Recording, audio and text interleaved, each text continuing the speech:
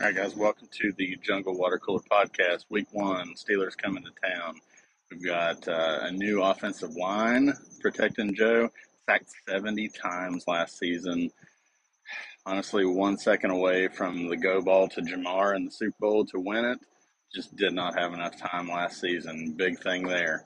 Another thing we're looking at is we've added some key weapons. We've added Hayden Hurst on the offensive side.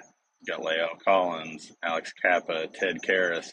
We have basically a brand new starting offensive line. Cordell Bolson, who we drafted in the fourth round this year. Pretty excited to see what they've got.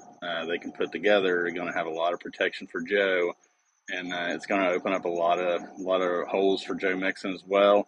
Pretty excited to see what we do out there today on the offensive side.